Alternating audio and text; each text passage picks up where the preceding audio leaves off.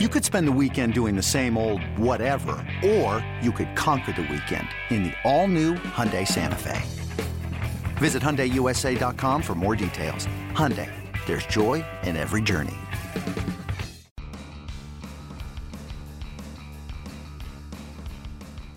You're listening to MLB.com Extras, brought to you by MLB.tv. It's baseball everywhere. Hey everyone, welcome to MLB.com Extras. Today we are talking Pirates baseball, and we bring in Adam Berry of MLB.com, our Pirates reporter for the site. Adam, let's go ahead and start with some news. The Pirates have reportedly decided to add a veteran bat to their outfield mix as they are signing Daniel Nava to a minor league contract with an invite to spring training. What does this mean for the team? What does this mean for the outfield? What does he bring to the Pirates? Yeah, from my understanding, it's not necessarily a done deal yet. The Pirates haven't announced it, but the ever-reliable Ken Rosenthal of MLB Network reported that they're going to sign Nava, 34-year-old. He turns 35 later this month, to a minor league deal, bringing him to spring training. The expectation, from what I've heard, is that he is probably in the running for sort of a fourth outfield job, which would put him kind of in that 2016 Matt Joyce category. Matt Joyce signed a deal right before spring training, came in, made the club, and turned into a really productive fourth outfielder as an occasional starter, a bat off the bench, a veteran type who hits right-handed pitching, which is exactly what Daniel Nava is. He's coming off of a very good year, interrupted by injuries with the Phillies. He had 301 with an 813 OPS. Guy gets on base, doesn't strike out a ton, draws a lot of walks. He's basically the Pirates' prototype for what they want out of a bench bat. He would basically be the sort of left-handed complement to the right-handed David Freese, as sort of a veteran who's going to come in, give a tough at-bat, and hopefully get on base off the bench or potentially start. The problem is the Pirates' outfield picture is not nearly as clear as it was back in 2016 when Joyce took on that role, because then obviously they had Marte, McCutchen, and Polanco.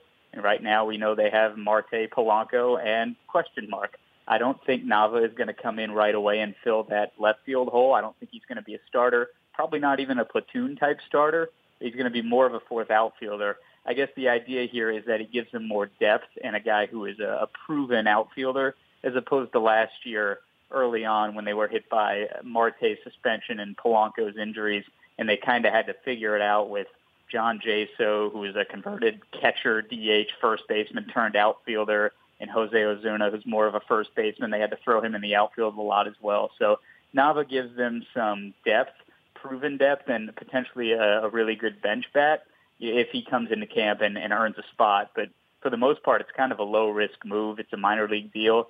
If he comes in and they don't think he's one of their best outfield options, they don't have to put him on the team. So it's kind of just a smart, sort of signing, not anything too splashy or a big flashy move, but it gives them some depth, and I think that's something they were definitely looking for, just given the questions about their outfield right now. All right, we got pitchers and catchers reporting next week, meaning spring training, and then the season opener just around the corner. I know you've been writing recently about this starting rotation and where Joe Musgrove, the newcomer, fits into it. Where do you see him fitting in, and how do you see this starting rotation looking opening day? Yeah, General Manager Neil Huntington basically told us at the winter meetings that they were going to honor the work of the five starters who made, most of the outings last year. At the time, that included Garrett Cole. They have since traded Cole, and I think it's just going to be Joe Musgrove basically plugging right into his spot in the rotation.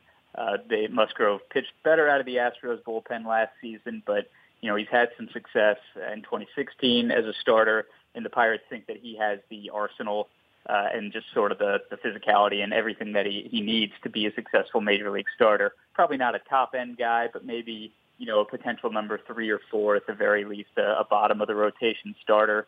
The problem is, obviously, without Cole, they don't have that sort of proven top-end guy. I think Jameson Taillon's probably going to step into the top of the rotation. Ivan Nova's still going to be here. They expect him to improve off a really rough second half last season, but they liked what they saw for basically the full year before that. He's a proven guy. He's going to eat a lot of innings. And then at the bottom, I think you're going to see Chad Kuhl and Trevor Williams back. Kuhl had a great second half. Kind of flew under the radar with the way that he adjusted his arsenal, kind of pulled the Charlie Morton on everybody, started throwing 99 and a crazy curveball out of nowhere. And then Trevor Williams actually was really solid in the rotation from the time He joined it in early May and all the way through the end of the season. So I think those are the five, and then that leaves out Stephen Brault and Tyler Glasnow, two guys who just dominated AAA last season as starters. I would not be surprised if either and potentially both winds up in the opening day bullpen, kind of like Williams did last season, where you're a depth starter but also a long reliever. The Pirates haven't been comfortable with making that kind of move in the past, but they feel like they have the rotation depth to allow them to make that move. They have guys like Nick Kingham, Clay Holmes, Tyler Epler waiting in AAA, to the point where if there were a number of injuries, they would have the depth to backfill the rotation or those kind of long relief spots in the bullpen. But I think it's going to be Taillon, Nova, Musgrove, Kuhl, and Williams. It's a very young group. I think, Nova has made more starts in the majors than the other four combined, which speaks a lot to the inexperience. But it's a high-end group, and, replacing Cole it seems like a lot because he was the staff ace, but you look over the last 2 years and he was, kind of a roughly league average pitcher by ERA. So it's more about replacing the innings than sort of that staff ace, mantra or mentality or what have you. All right, before we talk about the rest of this roster, we've got all these new prospects and no real big major league free agent that was signed this offseason. So this year is going to be obviously about, looking to surprise everyone and competing during this retooling season. Give me one player or a group of players that you're excited to see during spring training, maybe some new faces that the fans who are going down there to see the Pirates during spring training can be excited to see. Yeah, I think I'm really excited to see a lot of the young guys that they have, period, including the guys they're bringing back. Somebody like Gregory Polanco, who's going to have a lot to prove this offseason or this season after, kind of trying to get his body in shape this offseason. But the one that I'll point to is Colin Moran. He's the third baseman brought back in the Garrett Cole trade. He was kind of an up-and-down prospect after being the number 6 overall pick back in 2013. But then he sort of readjusted his swing, worked with one of the Astros hitting coaches really throughout last offseason down in Florida, found an approach, a setup, and a swing that he liked, and it showed in AAA. He hit for a ton more power. He stopped hitting the ball on the ground as much. He got the ball in the air. He looked good when he went to the majors briefly before a foul ball to the face interrupted and effectively ended his season. But Moran is a really interesting guy in the sense that he could be their answer at third base every day for a while now. They have Ke'Bryan Hayes, a prospect, coming up, but he's a couple of years away. And you look the last couple of years, they've kind of just been sort of fumbling for solutions at third base. It was Pedro Alvarez, but then throwing issues moved him to first. It was Jung Ho Kang, but then he hasn't been able to get back in the country. And it was David Freese, but even Freese admitted last season that just at his age, he's probably, and the injuries that he's had in the past, he's probably better off not playing every single day. Moran's young. He has the ability to hit both-handed pitching. He's got the power potentially to hold down a corner spot.